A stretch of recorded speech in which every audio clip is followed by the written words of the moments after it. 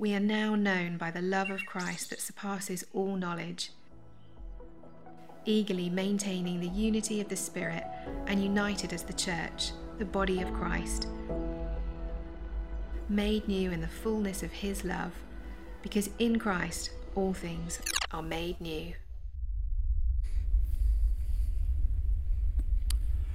Well, hey, good morning. Welcome to Christ Community Chapel. It's so good to see you this morning. Welcome to those of you who are over in East Hall. And if you happen to be watching on the internet, welcome. Thanks for taking time out of your day to be here with us.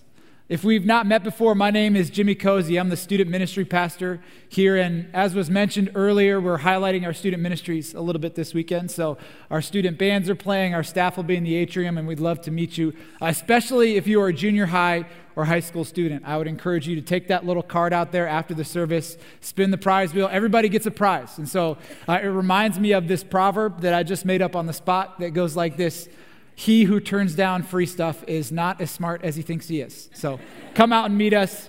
We would love to meet you. Our student ministry, like many organizations, has a set of values that govern how we do what we do. And number one on our list, the most important thing to us, is that students would meet Jesus and take steps toward him.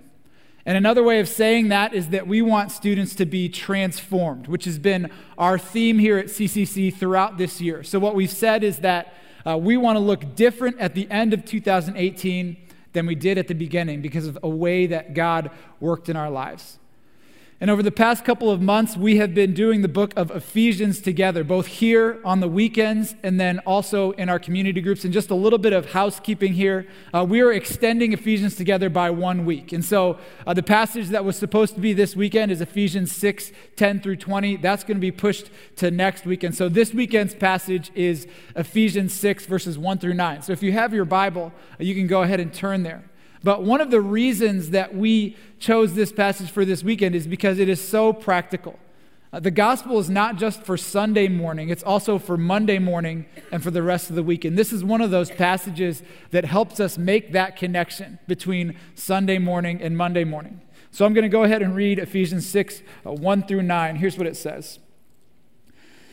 Children, obey your parents in the Lord, for this is right. Honor your father and mother. This is the first commandment with a promise, that it may go well with you and that you may live long in the land. Fathers, do not provoke your children to anger, but bring them up in the discipline and instruction of the Lord.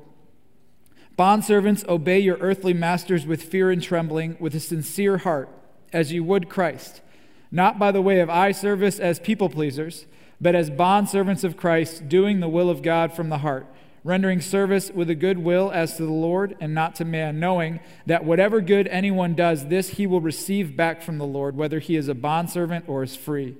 Masters, do the same to them, and stop your threatening, knowing that he who is both their master and yours is in heaven, and that there is no partiality with him.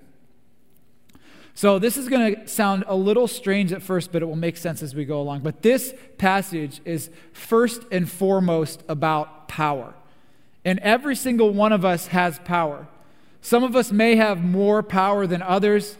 We may have different types of power than others, but every single one of us has power. And so the question that this passage is answering is, what impact does Jesus have on my power, if any at all? And so if you have power over anybody, this passage has something to say to you. And on the other side, if anybody has power over you, then this passage has something to say to you. And so here's how we're going to proceed. First, we are going to talk about a change. We're going to talk about a way that Jesus transforms how we look at our power. And then once we've talked about that, we're going to look at the two specific areas in the passage and see how that plays out in our lives. But we'll start with the change. And the change is the way that Jesus transforms our power. And here's how I know that this passage is all about power. If you skip back into Ephesians chapter 5, you can see, so basically what's happened to this point in the book of Ephesians. So the book of Ephesians is a letter written by the Apostle Paul. And in the first few chapters, what he does is he lays out in crystal clarity who Jesus is and what he's done for us. And then he moves into some sections where he begins to lay out what that looks like practically in our lives. So what are the characteristics of people who have been transformed by Jesus? And the beginning of chapter 5, there's this big list of different things that are true of people who have been transformed by Jesus, things that people who have been transformed by Jesus do.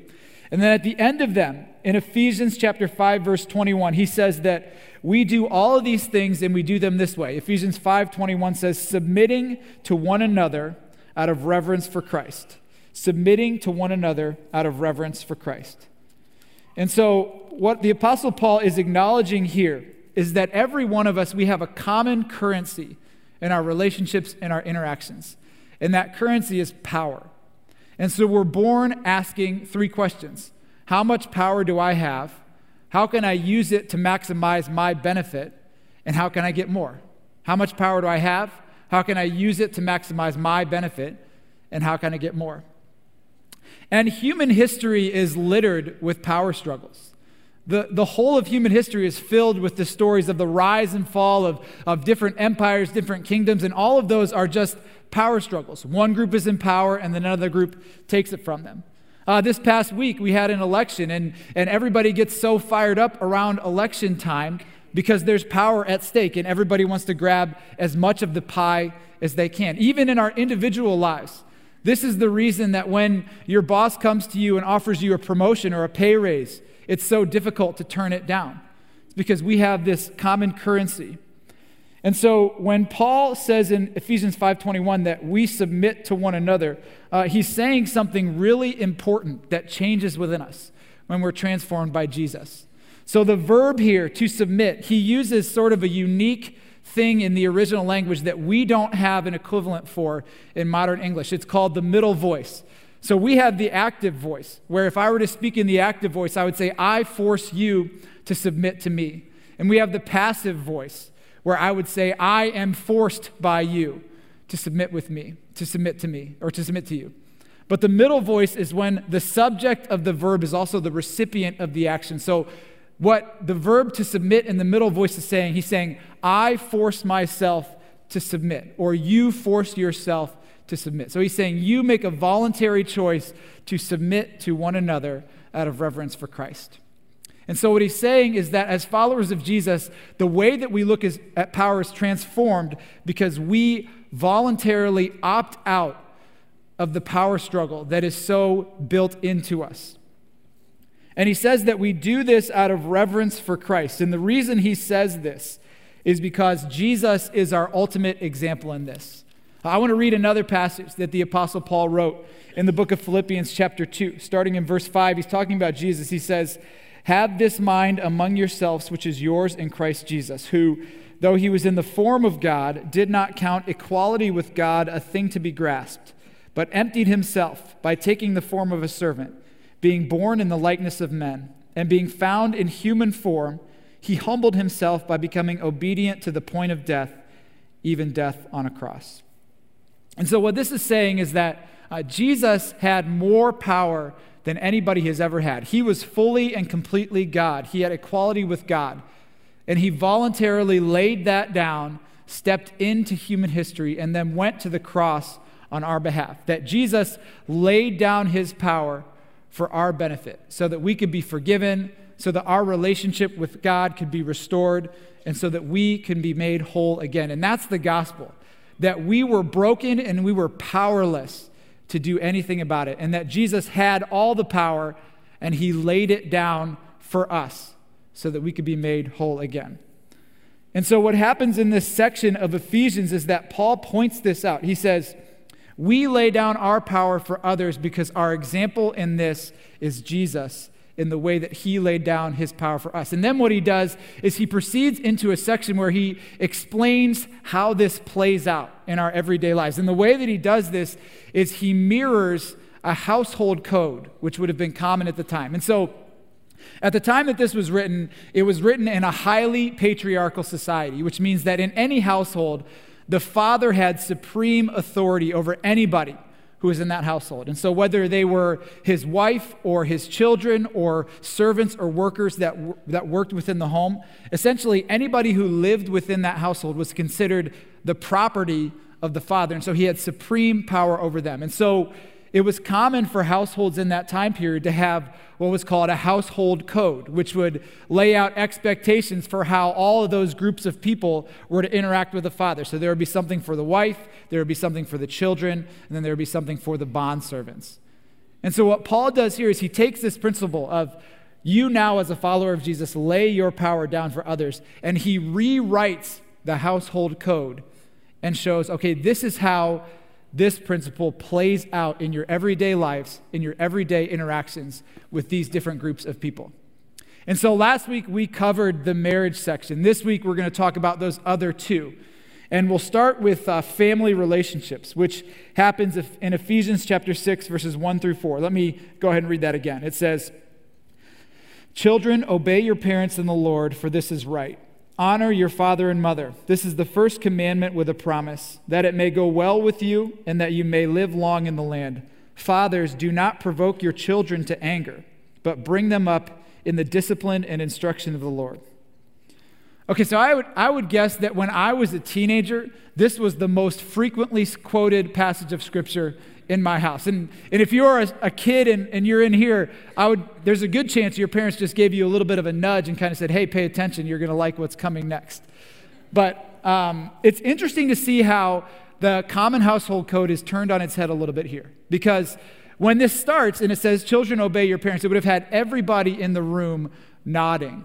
Because as I said before, children were considered property, and that's it. They were an asset for the father to figure out whatever he wanted to do with. If he wanted to kill his children, he had the freedom to do that because they were considered his property. And so the fact that this even says anything to the father, to the parents, would have been unprecedented for this time. But it says how this idea of laying down our power plays out both for children and parents. And so we'll start with children. It says that children are to obey their parents.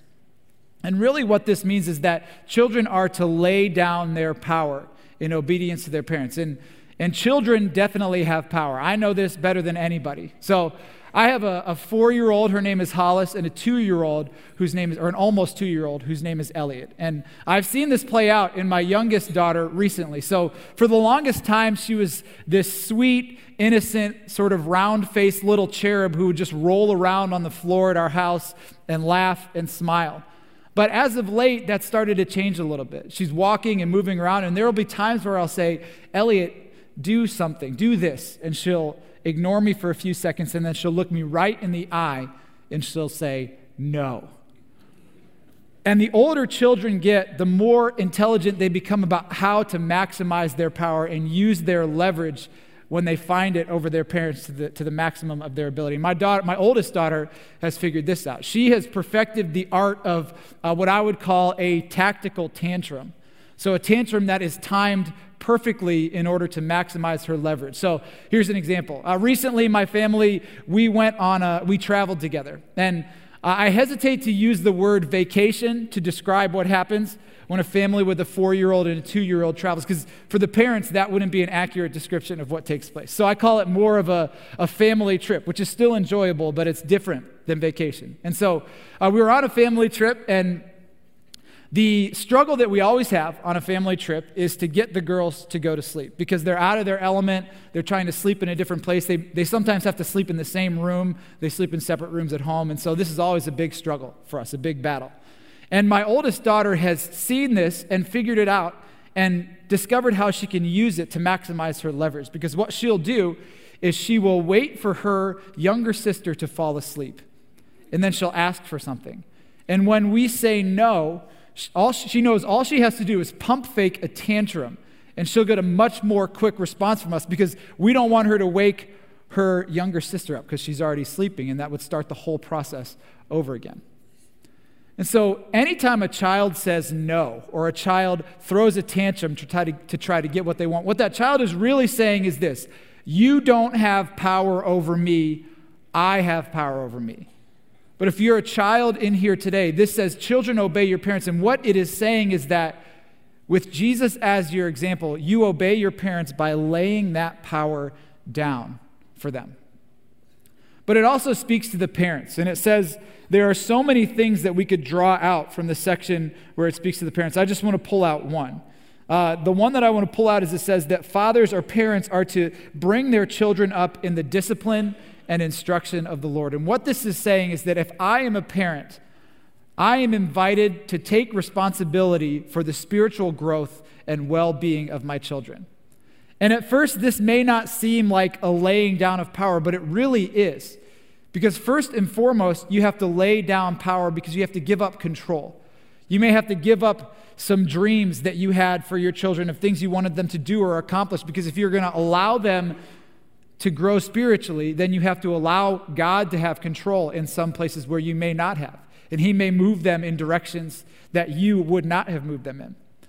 It also means you need to lay down power because you may need to give up lifestyle habits that you hold dear in order to better create an environment for your children to come to know and love Jesus. It may mean that you need to model forgiveness and ask for forgiveness, which is an extreme way to lay down power. But all of these things and so many more. But what this passage says is that parents are to lay down their power for their children. And one of the ways that I can do that as a parent is by accepting responsibility for the spiritual growth and well-being of my children. And then the other area that he addresses are what are called bondservants. And this happens in verses 5 through 9. I'm going to go ahead and read that section now. It says this: "Bondservants, obey your earthly masters with fear and trembling, with a sincere heart, as you would Christ, not by the way of eye service as people pleasers, but as bondservants of Christ, doing the will of God from the heart, rendering service with a good will as to the Lord and not to man, knowing that whatever good anyone does, this he will receive back from the Lord, whether he is a bondservant or is free. Masters, do the same to them and stop your threatening, knowing that he who is both their master and yours is in heaven, and that there is no partiality with him." Okay, so before we make the connection to how this passage applies to us today in our culture, there are some issues that we need to walk through that are specifically related to the passage. So the word bondservant is exactly what it sounds like. People who were bondservants in this time were essentially slaves or servants who were a part of these households. And the concept of slavery engenders immediate negative reaction from us, as well it should. It deserves to.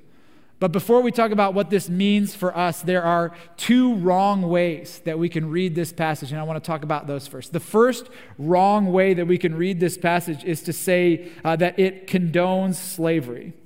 And at various points in human history, this passage has been used to justify and to perpetuate slavery. Most recently, you would have heard in the mid-1800s, white clergymen using this passage to justify to their African American slaves that they should stay instead of leaving, and they should listen and obey to everything that they say. And I just want to say that if you are looking to find the Bible's position on slavery, this is not the right passage to look at for a number of reasons. One of them is that Paul is being really practical here, and I'll explain more about that in a moment. But the overwhelming message of Scripture speaks against the practice of slavery strongly. From the very beginning, God's word makes it clear that every single human being is created in the image of God, and just by virtue of existence has inherent dignity and value and worth, and that no human being has more or less of that than any other human being. And it also says that every human being has been broken by sin, and nobody is more broken or less broken. Broken is broken. We're all in need of Jesus to restore us. And it's actually interesting that it was followers of Jesus who sort of led the way in the abolitionist movement. One of the primary characters in the abolitionist movement was a man named William Wilberforce, who was a member of English Parliament, who was also a follower of Jesus. And he noticed that he was unable to reconcile the practice of slavery, which was the law of the land at the time, with what God's word says about human beings and about their relationship with God. And so he started the abolitionist movement in England.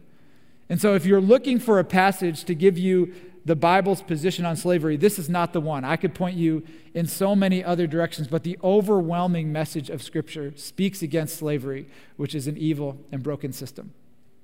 But there's another wrong way we could read this passage. Another wrong way we could read this passage is to look at it and say, see, look, Paul had an opportunity here to speak out against a broken system, and he didn't do that. And in fact, he used words that actually could have been used to perpetuate that system. And so what this means is that the Bible is outdated, it's regressive, it's backward, and so we can kind of throw some of these sections of the New Testament out because it's clear that they don't apply to today. And if that's what you're thinking, I would ask you to consider two things. First of all, consider what I just said, that the overwhelming message of Scripture speaks against slavery. But then I'd also ask you to consider that Paul was being extremely practical here. He was trying to help the people he was writing to make the connection between Sunday morning and Monday morning. He was trying to help them in the midst of their immediate circumstances. I have no doubt that Paul would have said that slavery is an evil and broken system, but at the same time, that wasn't going to change overnight. And in the Roman Empire, which is where this was written, a third of the population or more were slaves. There were 60 million people who were slaves. Any work that was done in the Roman Empire was done by slaves. In fact, the Romans had a saying that went like this. They would say, "What's the use in conquering the world if I have to do work?" And so slaves would do the majority of the work in the population. And so the people who were receiving this, a high percentage of them would have been slaves. And so they needed help in terms of what does it look like to follow Jesus and to walk with him in my current circumstances. And that's what Paul was trying to help them with here. And so for us, thanks to people like William Wilberforce and countless others who have continued to fight for the dignity and worth of any human being, we don't really have that same system in place. And none of us are likely to be in the type of environment that the people receiving this were in. And so what we need to do is draw the closest parallel we can. And I think there are principles that we can pull out of this passage that apply effectively to us in our work lives. And so there are two work relationships that I think this passage is really helpful in. The first are relationships with people who have power over us. And then the second are relationships with people who we have power over. And I'll start with that first one. So if you have a job, it's likely that you have a boss. There are not a lot of jobs that are bossless jobs. Those are few and far between. And one of the things that this passage says, there are a ton of things that this passage says to bondservants, but the one that I want to look at is it says that they are to work as bondservants of Christ. And what this means is that we are to lay down our power. And even somebody who is on the opposite end of a power dynamic still has power. If you are at the very bottom of the organizational chart in your organization, you still have power. You have the power to not show up to work. You have the power to choose to do your job poorly or to not give a good effort. You have the power to undermine your supervisor. You have the power to break down interpersonal relationships. You have a lot of power, even if you're at the very bottom of the organizational totem pole. And there's a passage in the book of Jeremiah that's an Old Testament prophet. And in that situation, the people of God are exiled in a pagan nation.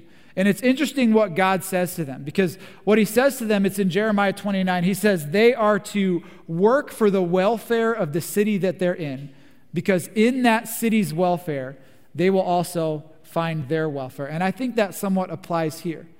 Now, we may not be exiles in a pagan nation or slaves, but we may have a difficult work situation or a difficult boss. And what this passage is saying is that one of the ways that we can lay down our power is by working within that situation as if we were working for Christ himself, by doing as well as we can, by being respectful, by building good relationships, by not undermining our supervisor or our company. And this is a laying down of power, because we could use our position to do the opposite of that. But when we do this, what we do is we represent Christ in an extremely meaningful and powerful way. But this passage also speaks to those who have power over others. And I know there are probably some of those types of people in this room. If you manage any people or if you lead anything, then I think this passage also has some things to say to you. And I think what it has to say to you is wrapped up in verse 9. So the passage gives all of these commandments to bondservants. It says, obey with fear and trembling, do it with a sincere heart, as you would Christ. Don't be people pleasers. Do the will of God from the heart. Render service with a good will. It says all of these things. But then in verse 9, it says, masters, do the same to them. which this is where the household code of the time is taken and being turned on its head, because what Paul is saying is that the same standards that apply to the bondservants also apply to the masters.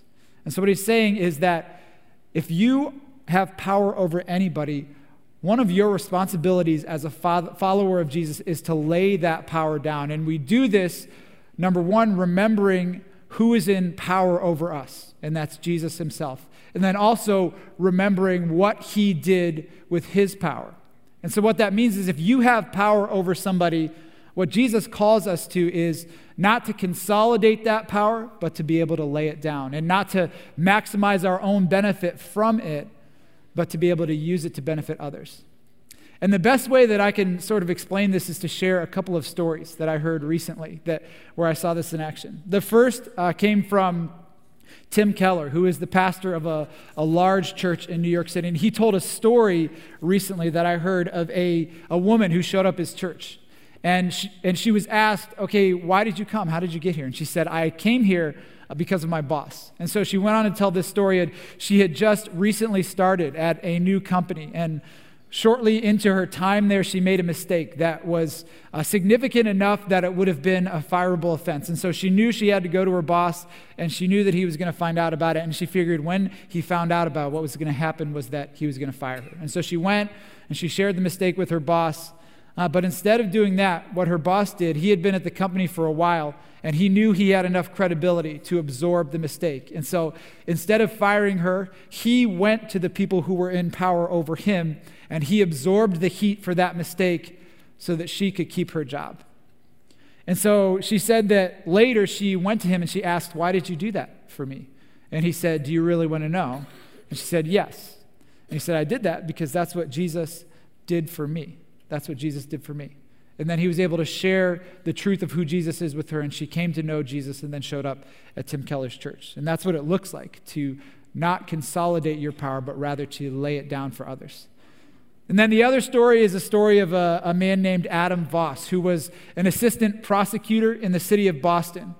And anytime somebody commits a crime, prosecutors have an enormous amount of power over that person, because they have the power to choose what charges are pursued, how they're pursued, even have influence on sentencing. So if somebody commits a crime, the prosecutor has quite a bit of power in that situation. And so Adam Voss was an assistant prosecutor in the city of Boston. In 2009, he was given the case of a young man named Chris. And Chris was an African-American senior in high school.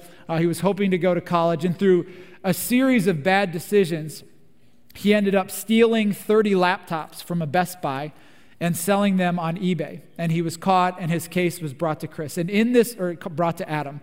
And in this moment, this prosecutor had an enormous amount of power over Chris's life, because the way the law was written, each individual laptop could carry its own felony charges. So he had the ability to bring up to 30 felony charges against this young man named Chris, which would have forever changed his life. It would have involved a lot of jail time, and then even when that was done, it would have made it almost impossible for him to find work or to do anything that he had hoped to do with his life. And so in this moment, this prosecutor held this young man's life in his hands. And so what he chose to do was this. He worked with Chris to recover 75% of the laptops. And then he worked with Chris and the Best Buy that he stole them from to develop a plan through community service and other means to pay down the rest of the debt of the other laptops. And he said 6 years later, he was at a gathering for top young professionals in the city of Boston. And he was walking through this room with lots of people in it. And somebody came up to him and just wrapped him up in a hug. And the person took a step back, and it was Chris. And Chris was now the branch manager of a branch of a major bank in Boston. And Chris said, I don't know if you remember me, but you changed my life. You changed my life. And that right there is a new way of looking at power. It's a new way of using power. And every one of us has power. That power can be exercised in our marriages. It can be exercised in our friendships. It can be exercised in our families. And it can be exercised at work. And the new way of looking at our power is that we don't consolidate our power, we lay it down. We don't maximize our own benefit, we use it for the benefit of others. And the reason we do this is because we remember two things. We remember, number one, where our power came from. If anybody has power, they have it because they have it on loan from Jesus. And then we remember what Jesus did with his power, that instead of holding on to it, he let go of it. Instead of maximizing his own benefit, he used it for us so that we could be forgiven, so that we could be restored to him, so that we could be made whole again, and so that we could be transformed. Let's pray together. Father in heaven, we thank you for this morning, and we thank you just for your word and for the way that you speak to us through it. And we thank you, above all else, for Jesus. We thank you for his love for us. We thank you for the way that he laid his power down for us so that we could be made whole again, so that we could be reconciled, and so that we could be set free. And we pray that we would live out that truth in our lives each day. It's in his name that we pray. Amen.